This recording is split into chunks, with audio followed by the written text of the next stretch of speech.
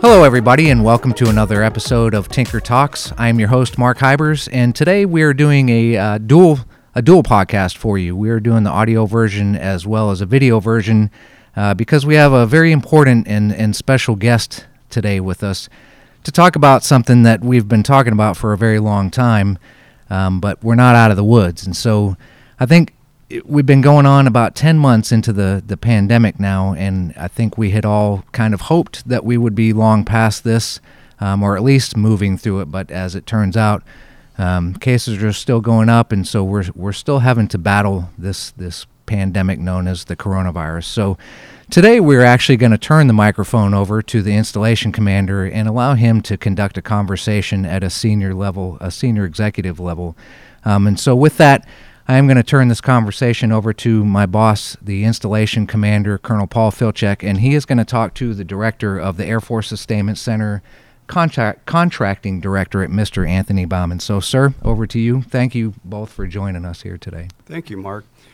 Ladies and gentlemen of Team Tinker, let me start with kind of baselining you on who Mr. Anthony Baumann is.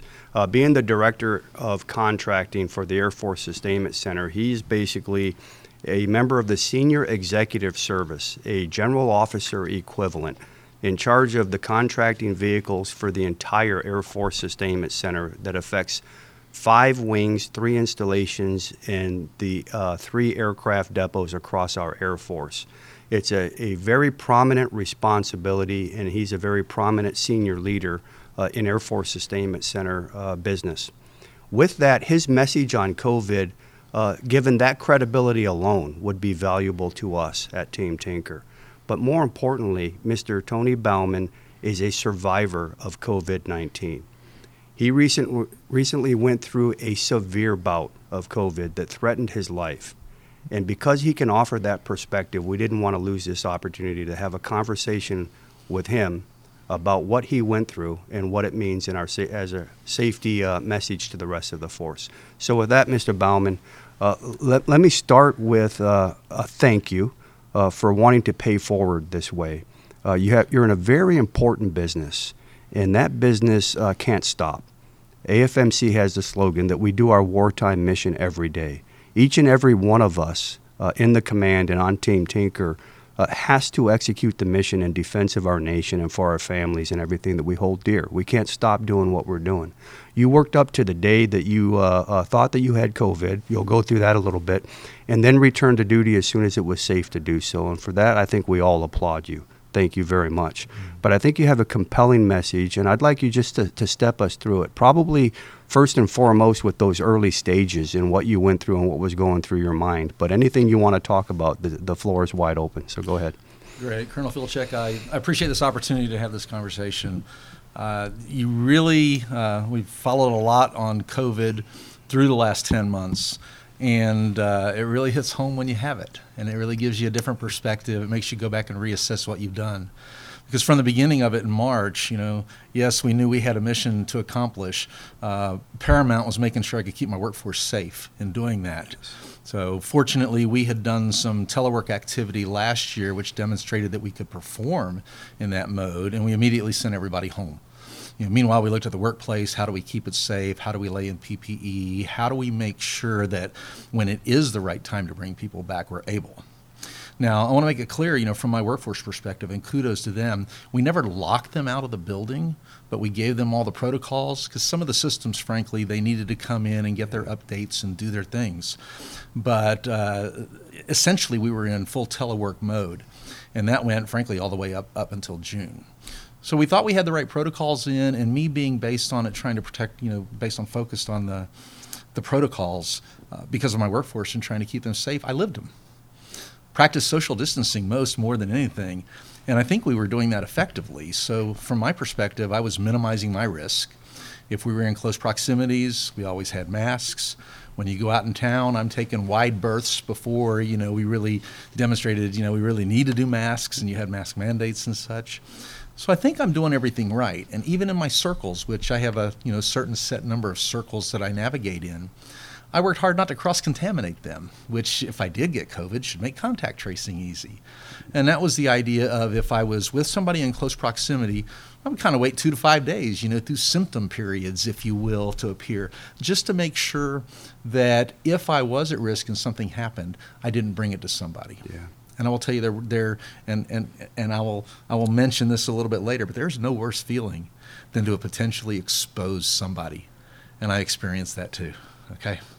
So I thought we were doing everything right, and I actually have been back in the office. I was working about 3 days a week in the front, and then keeping my deputy and my technical director engaged with a 1-day-a-week thing, keeping us out of the office at the same time, not exposing people. Again, good protocols.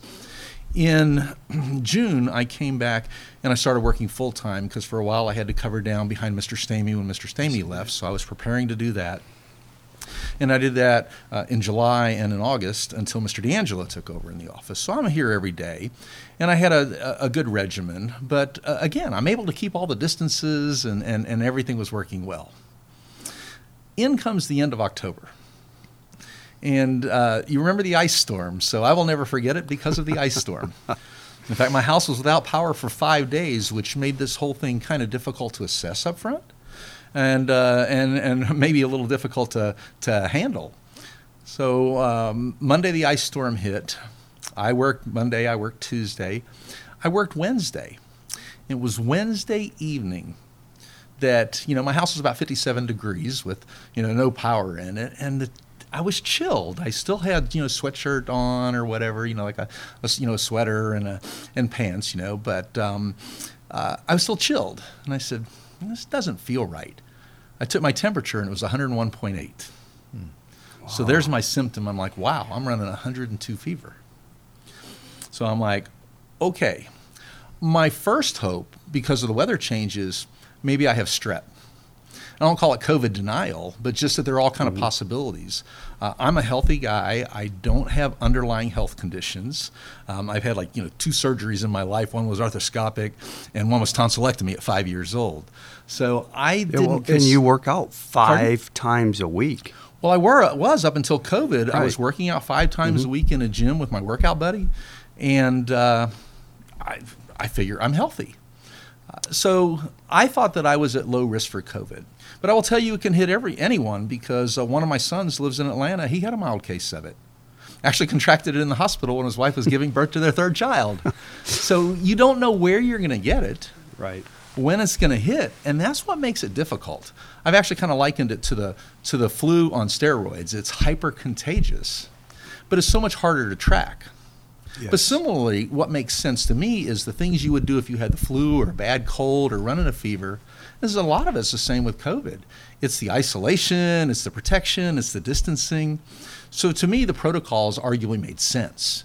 And consequently, I thought it was just, it was good business. And notwithstanding, that's what we were going to do. So I checked the fever. I have a fever.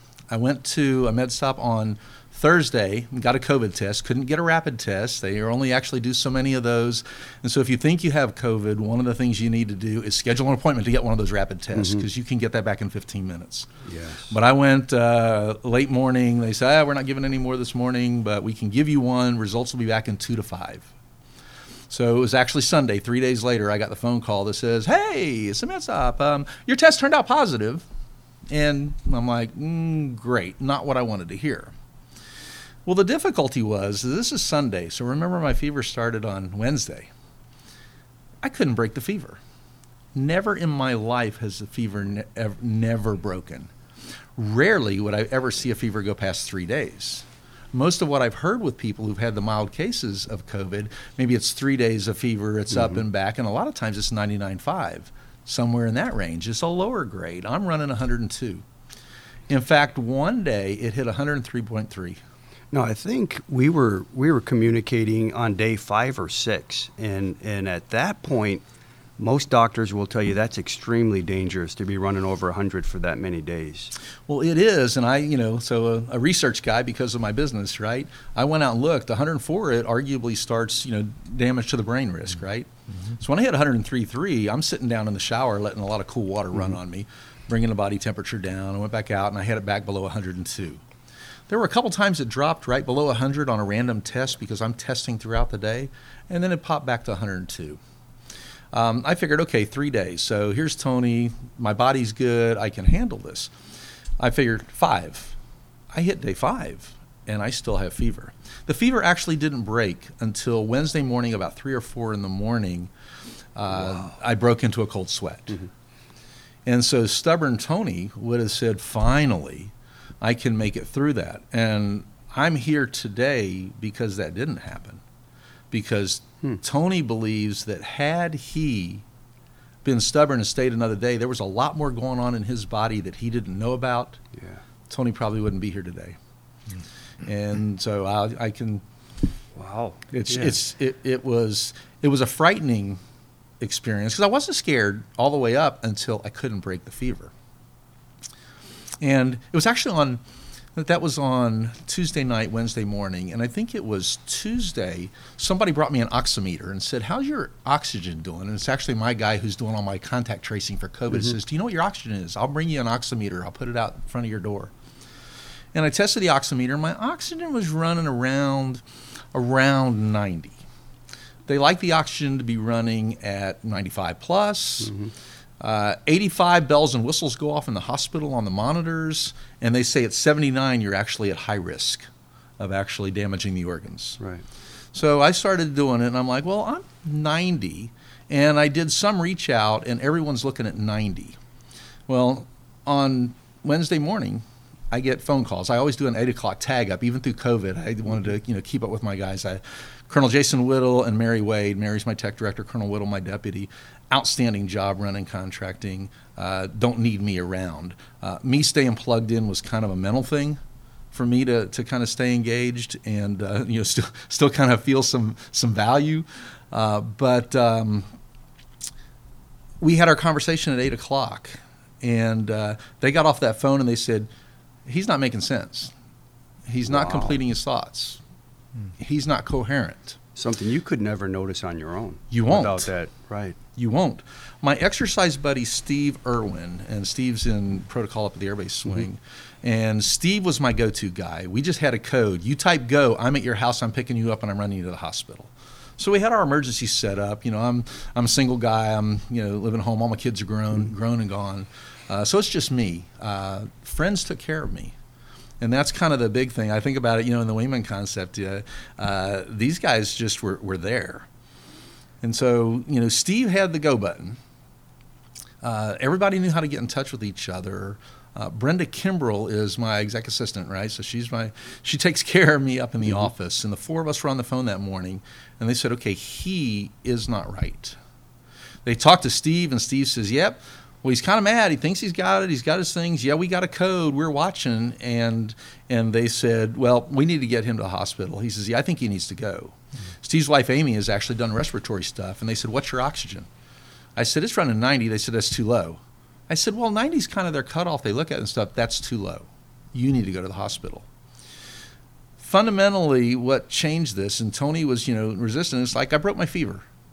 I'm on the other side of it, right? Couldn't have been more than wrong. Mm-hmm. Mary Wade, God bless her, she lost her older brother to COVID earlier this year. And she said, I'm going to be the one to call. I might cry, but I'm going to call. And she called up and she literally told me, she said, you need to go to the hospital. She said, I lost my brother. I'm not losing both of you. You need to go to the hospital. I'm like, okay. And so it was that intervention of Jason Whittle, Mary Wade, Brenda Kimbrell, Steve Irwin, Amy Irwin that said, you need to go. Something that I wouldn't have done. Lifesaver. Absolute lifesaver. Wow. Absolute lifesaver. So basically classic engagement and caring by teammates really wins the day here. Wow. So you got a legitimate save, and you couldn't really tell yourself. Because you're the one becoming incoherent. You're the one that probably is using different rationalizations as you lose more and more capacity. And without that help, it might have been a whole different story. I think it's absolutely true. And there are things, I mentioned things going on in the body. So I get into the body. They do different things. They do a chest X-ray to baseline you. They're checking everything. They start putting you on oxygen. Oxygen is interesting. They'll run up to 6 liters a minute or whatever on an oxygen flow, and they don't like to do any more than 6, say, in the rooms, or they're going to send you to ICU. So they put me on oxygen, and they did blood tests. They were doing a lot of different things that first day, and a couple of the things that they did, they started me on an antibody plasma. And so they gave me a unit of antibody plasma, which frankly, and this is for anybody out there who's had COVID, this is an opportunity to give back. 30 days after you're out of the hospital, you can contact the Oklahoma Blood Institute, and I will be calling them saying when, where, and how often. Mm-hmm. And that's a good idea, because even on the day before I was out of the hospital, the doctor told me she ordered 7 units of it that day. For use there. I was down at St. Anthony's downtown. They have a floor dedicated to the COVID patients in doubled up rooms. There are so many COVID patients. But anyway, they gave me that plasma, and then they started me on remdesivir, which is the one FDA approved treatment, and that is a actual 5-day treatment. You drip that over 5 days. Each day they bring in a portion of remdesivir. Concurrently, they put steroid infusions in through an IV, and we were using inhalers, right? So I got familiar with albuterol, which, the first, like 4 days you do that stuff. If you never used albuterol, oh, you're gagging on it and stuff. Mm-hmm. Now it's like, yeah, what's this? Because I'm still using it. Mm-hmm. You'll probably want to know a little bit about the after treatment, but I didn't know what was going on in me, but they could look at the blood tests and such and tell. One thing I did notice on about the third day, was cramping in my lower right calf. On both, but in my lower right one. And actually, it was probably the second day, because in the third day, I started feeling a little bit in my left one. And I told the doctor, I said, abnormal for me. I feel it. It's right down the middle, right in the meat of the calf. Well, one of the things they've learned over time is blood clots form in the legs. And then those blood clots migrate upward. Mm-hmm. So she said, okay. I mean, when I told the doctor that, boom, immediately she put blood thinner shots, in my stomach, and scheduled a sonogram. So they did a sonogram through the whole leg, that right leg, and they found tiny blood clots down there.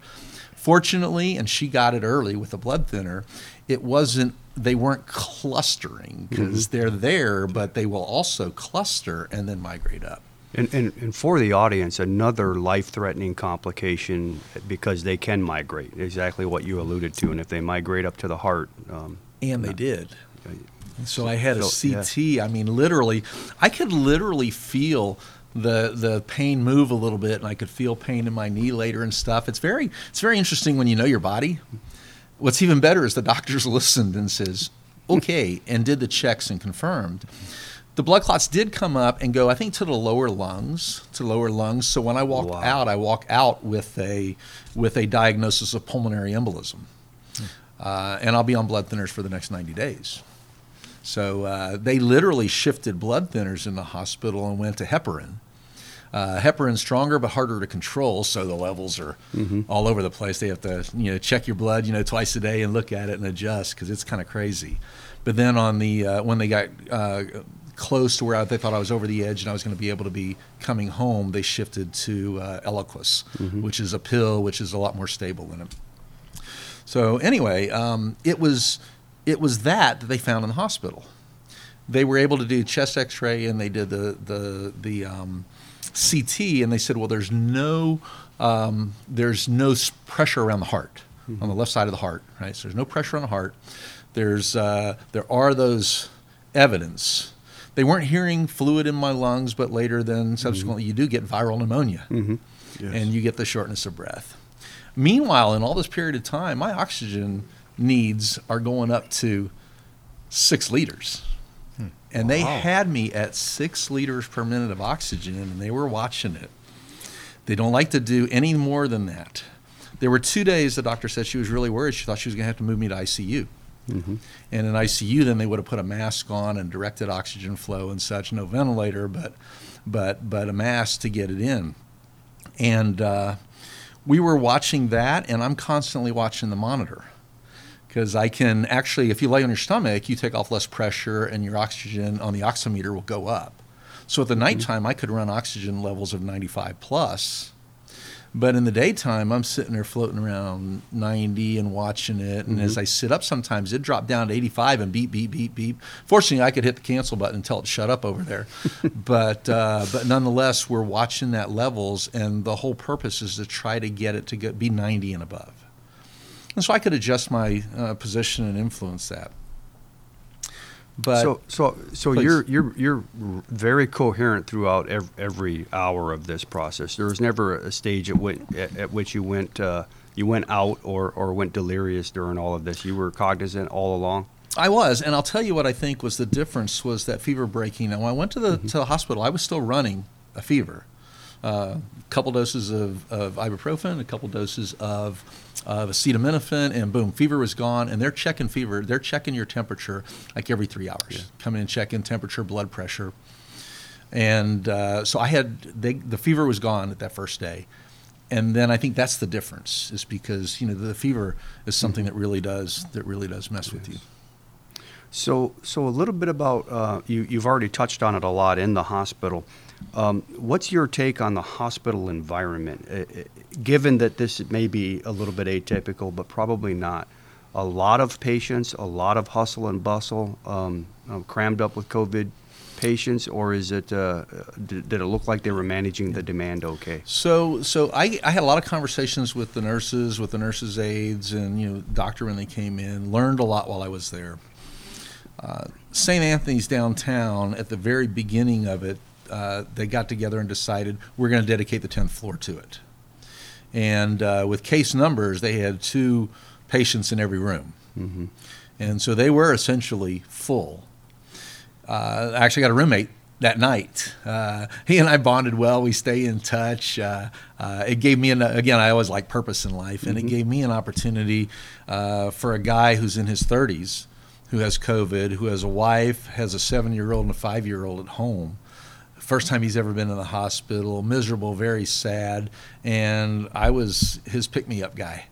And I was talking to him, a lot of conversations, a lot of opportunity, I think, to keep him positive. Even so much that he introduced me to his family via his phone, his daughter saying prayers for me at night, and it was interesting. Finds in his mind, God brought us together. Is what he said, because he needed something. But for me, I was coherent because I didn't have fever.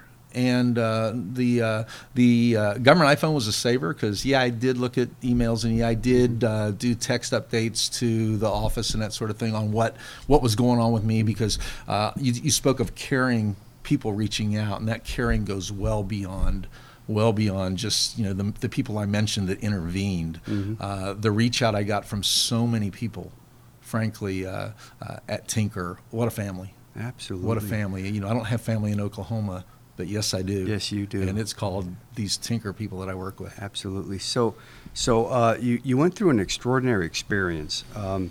What about the aftermath? You've checked out of the hospital. You mentioned Eliquis. We know that you have a regimen you have to go through on the backside of COVID. And we also know that there's no real data on long-term implications of having been infected with COVID. Give us some thoughts on kind of both of those vectors. Well, it is interesting as you look at it. I always chuckle when people say, follow the science. And on COVID, we're creating the science. Yes. Science is get some data, form a hypothesis, test it. You got the scientific method. And they didn't have any baseline for this. They had other things. It wasn't acting like a virus should act. So I believe I'm fortunate that I contracted COVID in November and not in March, because they weren't looking for blood clots in March. Mm-hmm. They weren't thinking about how, they were trying to figure out how it transmitted in March. They didn't have remdesivir. They didn't have people who had COVID who then could give you antibody plasma. So all it didn't exist. Not sure the outcome because of what was going on inside of my body. Not sure that would have been the same. So when they sent me home and they've told me at least what they know is, okay, you have tiny blood clots in your lungs and you have pneumonia. And so that's just going to be your breathing issues. So they send me home with oxygen. I know I'm going to do oxygen for a couple of weeks. My oxygen levels actually are quite good. This morning, they were running anywhere from 94 to 100, honestly, and running it. And I sleep with oxygen machine. You have like a portable oxygen bottle you have with you at home. So you never thought you'd do that at this age, right? I know. Yeah, not yet. Not yet. Yeah. Well, you should see me dragging around that thing when I had to come home because I literally was slow and literally I could walk for 2 minutes when I got out of the hospital. I got out of the hospital on Friday the 13th. And they would have sent me home on Thursday, but that's an interesting thing too. You can't call Uber to take you home if you got COVID. They don't have protocols and stuff. So there literally is a COVID transport service.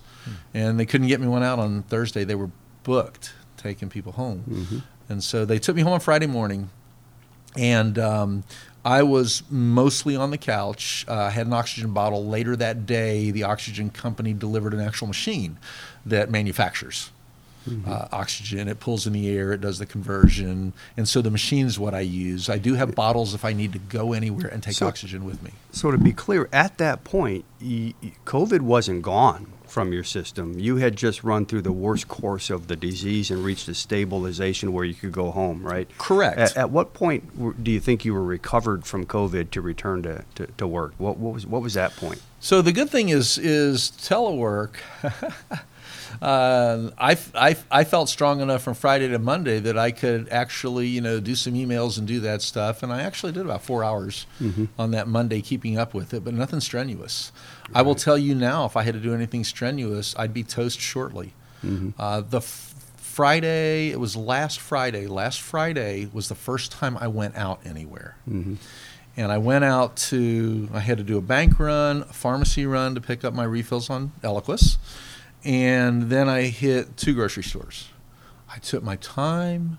I walked slowly. It was 2.5 hours out. Totally exhausted when I got home. Absolutely. Got my groceries put away, sat on my couch, and put the oxygen on. And real quick, you were cleared through post-testing for this, correct? Through what? Through post-testing. Or how did you know that you had run the course of the disease? So that's the could interesting be safe thing. in public? Very good question. They don't do a test at the end. Okay. They look at their protocols, which I always chuckle. I say every time Dr. Fauci changes underwear, the protocols change, because we've seen them morph over time. But even right now, there's 3. I know myself and 2 other people dealing with COVID, and the protocols they've been told, we have 3 different protocols. You remember the original one, 10 days past onset of symptoms, 3 days symptom-free. One of mine is running that. They said 10 days after. Actually, I think they told him 14 days after. No, they told him 10. The other one, it was 14 days after your test, is what they told him. The doctor in the hospital told me the most recent change, and this is what they sent me, was 20 days after onset of symptoms, which I think is interesting because it ignores the back end of, do you still have symptoms and what? So I counted that Wednesday of fever because I knew that was, definite symptomatic day. I never lost smell, I never lost taste, I never lost any of those other things. I just had to contend with the impact of fever. But I counted Monday. I got home on Friday, and Monday is my quarantine day, so I was locked in.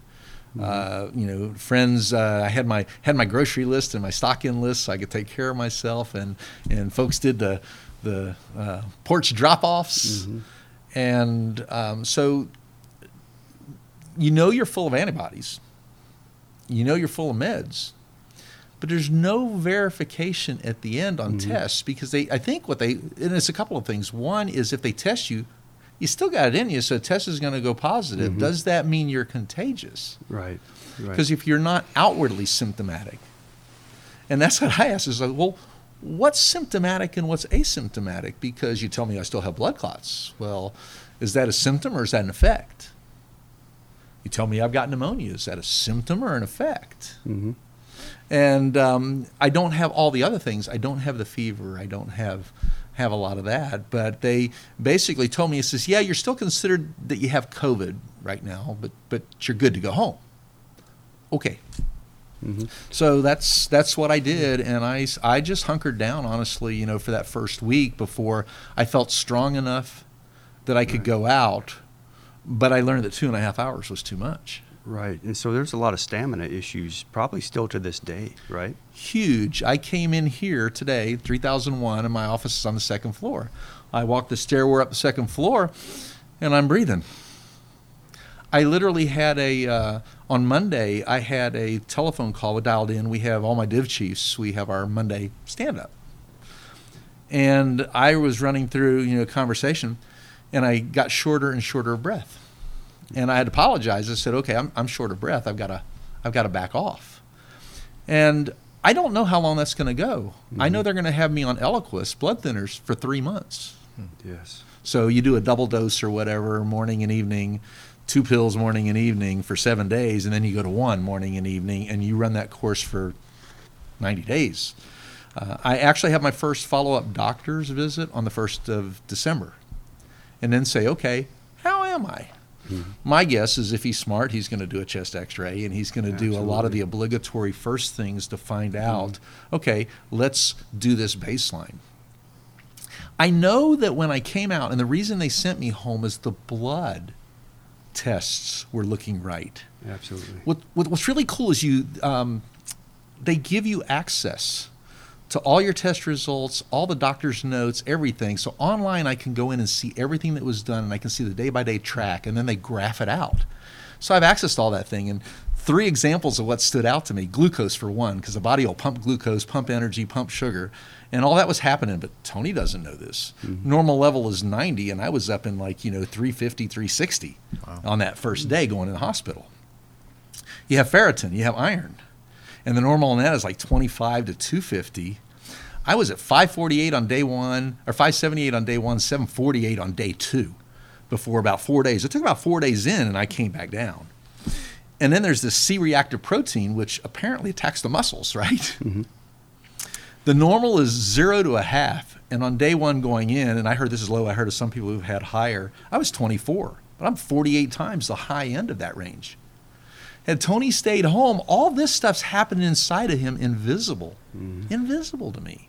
And even with this help, you lost 13 pounds. I did. Right? I lost 7% of my body weight. I knew I was losing it, and it's muscle mass. Mm-hmm. And I'm lower. I probably weigh less right now than I did in my 30s. Mm-hmm. And so, but I'll be back in that gym when I feel comfortable and have enough stamina to do anything other than lifting toothpicks. So we've gone down a little bit of a path on discussion, but I want to go backwards because we have to pull on that thread of the kind of care that you got, the level of care, the level of knowledge we have now that we didn't have in March. And I think that illustrates just how important it is for all of us at Team Tinker to do our part to stay COVID safe, because now it's even more important that we have those hospital beds, that we have those ICU units, because I think the prognosis of success is probably higher than it was 6 months ago and 4 months ago. And so every bed is important because every bed really can make a difference. And I think the real hammer home there is that they can really help at the hospital, but they can't if you can't get in. That is very true. And I'll tell you, to a T, the staff down there was committed. It's been the same crew since the beginning. There is a little bit of fatigue setting in on some, but the attitude, the level of care, the knowledge, the proficiency. It's kind of hard when I was dehydrated from fever that long for them to find some veins here a couple times. It was so flat.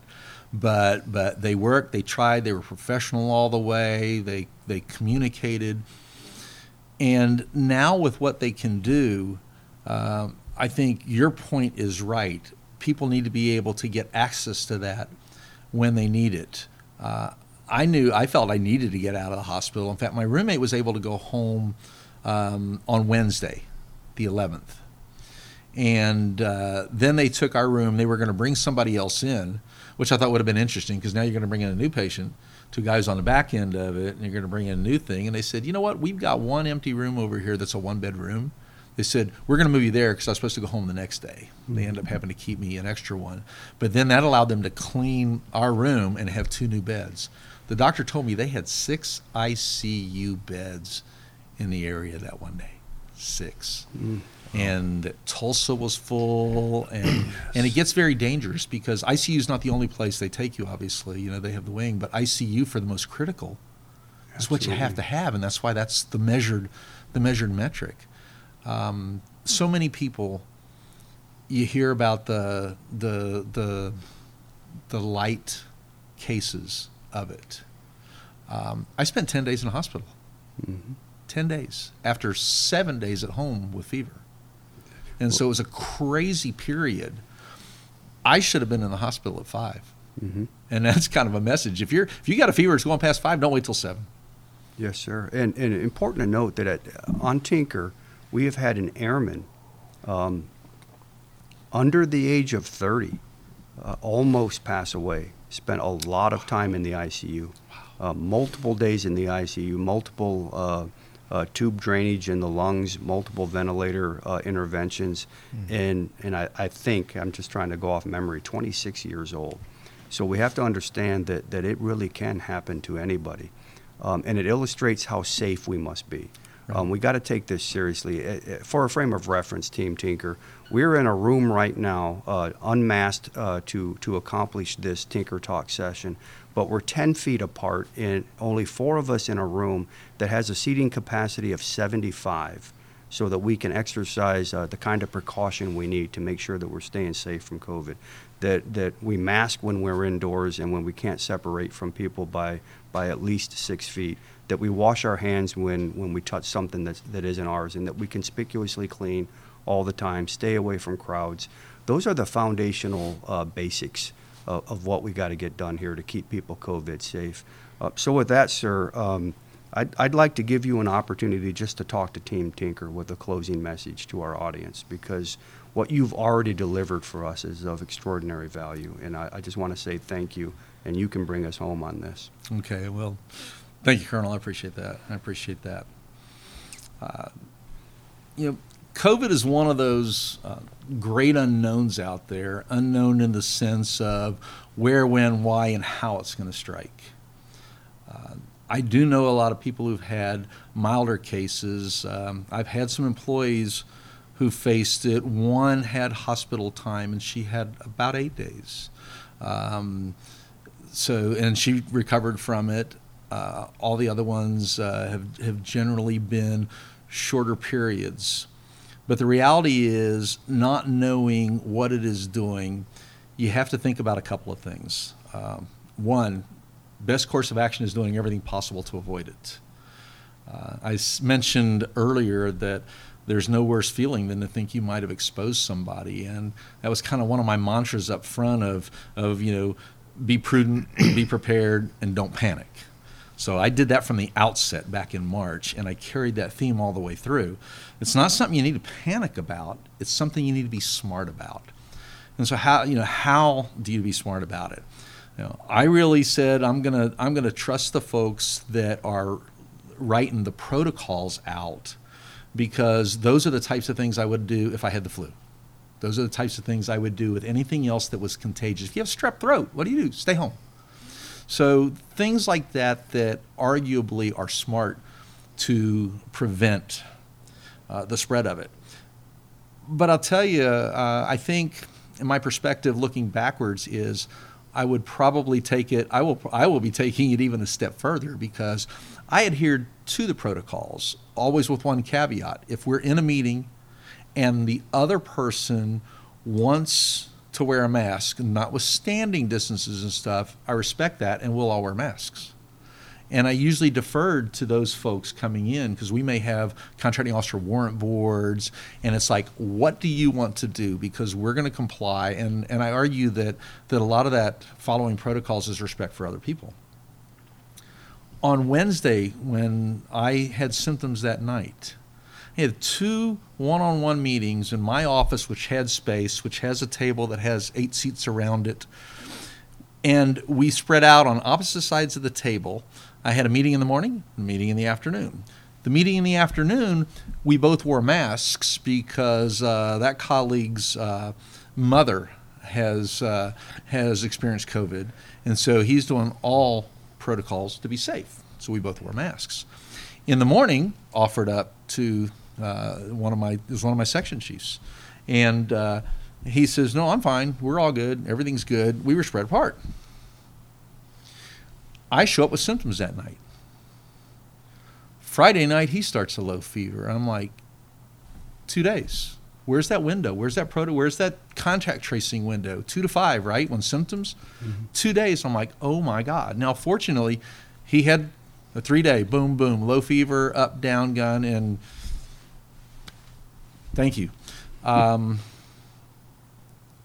may have given somebody COVID inadvertently, still following the normally accepted protocols. So I think there's things we don't know, like closed rooms, and you've done it. Kudos, Colonel Filchek, of rooms and room size, and because there's some science is starting to talk about saturating rooms with molecules, and so masks are not necessarily a bad idea. In fact, that is what we've significantly moved to. Some of my offices actually put that in up front. They kind of all got together and says, "We want to wear a mask in here anyway." Perfect, do it. And notwithstanding the fact that there wasn't a lot of people in the office, when they were in, but so for me, I think follow protocols, but take them to an extra degree. From the beginning, I've always been aware of kind of who's around me in space. I was never a space conscious person because I don't feel like space is ever infringing on me. But I become space aware, more about understanding that I'm protecting someone else because I'm not breathing on them. You don't want to give somebody COVID, okay? Yes. The other thing is, if you do start exhibiting symptoms, err on the side of caution. People have come into the office thinking, I was there, but I'm going to be okay. One of the protocols I practiced, I mentioned it about my circles, is if I saw one of my circles on a Monday, I'd kind of wait that 2 to 5 before I was ever in close proximity with another one of my circles, so that I had a symptom development period there. So if you're around somebody and you're thinking, we were a little close. I went to a place and that was just tight. I actually went to an auction during the COVID period. I walked in, I looked, most of the people weren't masked and they were way close, and I said, "Not me, not here, not today," and left. And I think you have to make that decision, understanding that you don't have to be anywhere, really, at the end of the day. You don't have to be there. And so make the smart decision not to put yourself at risk. And so I think that is sensible. If you do develop symptoms, particularly fever, do not let it go past 5 days. And don't think you're going to be a hero, because the things that were going on inside my body that I didn't know about, literally there are probably 3 of those that could have killed me within that. And so real quick, important to note that the fever, you may not even have a fever, and you could have a number of the other symptoms and still pass from COVID. That's very true. So a fever breaking wouldn't really be an indication that you're in a safe area at all. That is very true. That is very true. When you talk symptoms too, easy tests, and it's kind of funny. Every day I smell my orange juice and I taste my orange juice. Every day, it's like, my sense of cell's still good. So it's just the easy things. And I say that because one of my circles, one gentleman in one of my circles developed COVID and tested positive for COVID about, 10 days ago maybe. And he was out and somebody said something about smelling something. He's like, I didn't smell that. It must be faint. He said, I'm driving home and I thought about it and said, well, wait a minute. He said, I tried to smell my coffee. I couldn't smell my coffee. I'm like, okay. He was heading home. He went home. I don't recommend this approach, but he got a can of gasoline, which clearly you can smell. And he says, I couldn't smell the gasoline. And then he went to the VA and got tested. And Wow. sure enough, he turned up positive. So he and his wife and 3 kids are quarantining in the house, but he's a 3-dayer, and no one else contracted it, fortunately, with the isolation. But be alert to how you're feeling. Hopefully, we all know what feels different with us. And probably the final message to you guys is, we always hear the Air Force and applaud it, say, take care of your wingman. If you see somebody, particularly somebody who is like me, I live alone. I'm at work. I'm at my circle, so people see me. There's random people seeing me. Notice when they're different. And that's kind of that wingman concept. You can tell when somebody's troubled. You can tell when they're bothered. You can tell when they're stressed. So engage with them when you see that. There are 5 people that saved my life, I am convinced, that morning of the 4th of November. Because stubborn Tony would have said, hey, I got past it. Those things that are inside of me, and honestly, there's still risks, from the doctors. One thing they tell that they think they know about clots, the antibodies they say tend maybe to go away, which maybe is unfortunate, so you may not be, develop an overall immunity to it. But one thing they say about clots, when you get clots, is now you'll always be susceptible to clots. I hope that's not true. My dad, God bless him, is 91 years old, and most of his family lives up in the 90s, so I figured people are going to have to put up with me for a long time. COVID literally could have changed that. COVID could have changed that in early November. And so very important. I think I love what we do at Tinker. I love the fact that we have dedicated our life of service to the nation in the types of things that we do. It's very important what we do for them. We have to take care of ourselves in that same process, right? And so for me, part of that taking care of ourselves is looking at those people that we see every day. And when somebody needs intervention, you could be saving a life. I really believe those 5 friends saved mine. Well, with that, thanks for holding it together on that, because I know that it's very, very touching to you. That's pretty profound. Thank you very much. I'm going to let Mark Hybers finish us off today, but I think all of Team Tinker owes you a sincere debt of gratitude for paying it forward. Much appreciated, and thank you for the insight. Thank Mark, you. Bring us home. Thanks, Colonel. And Mr. Bauman, thank you so much for sharing your story. We know we've been in this for quite a while, and it's, this just goes to show that it's still around and it's still dangerous, and doing all the things that are put forth with a great deal of thought, of course, that always comes out. And Colonel, great job, sir. Thanks for taking the stick, as we say in the Air Force, and as we navigate these waters through this pandemic to finally get to the end. And I think before we get out of here, I think we should also just, as you had said, Mr. Bauman, the wingman concept, and a shout out to our first responders and our medical professionals, and not just outside of the base. We don't do those things here on the base because we're not a hospital, but our first responders here are very equipped to be able to jump in and assess situations like that. And I just think it can't be stated enough that we owe all of our first responders a great deal of gratitude. And so with that, we are going to close out this episode of Tinker Talks. I do want to remind you to check us out on social media. That's at Tinker Air Force Base on Facebook and Instagram, and at @team_Tinker on Twitter. And of course, for all the latest coronavirus updates that we do have, we have a very robust page here at Tinker. You can find that at www.tinker.af.mil. And as we always say, until next time, stay safe out there, treat each other with a lot of respect, and have a great day and a great week.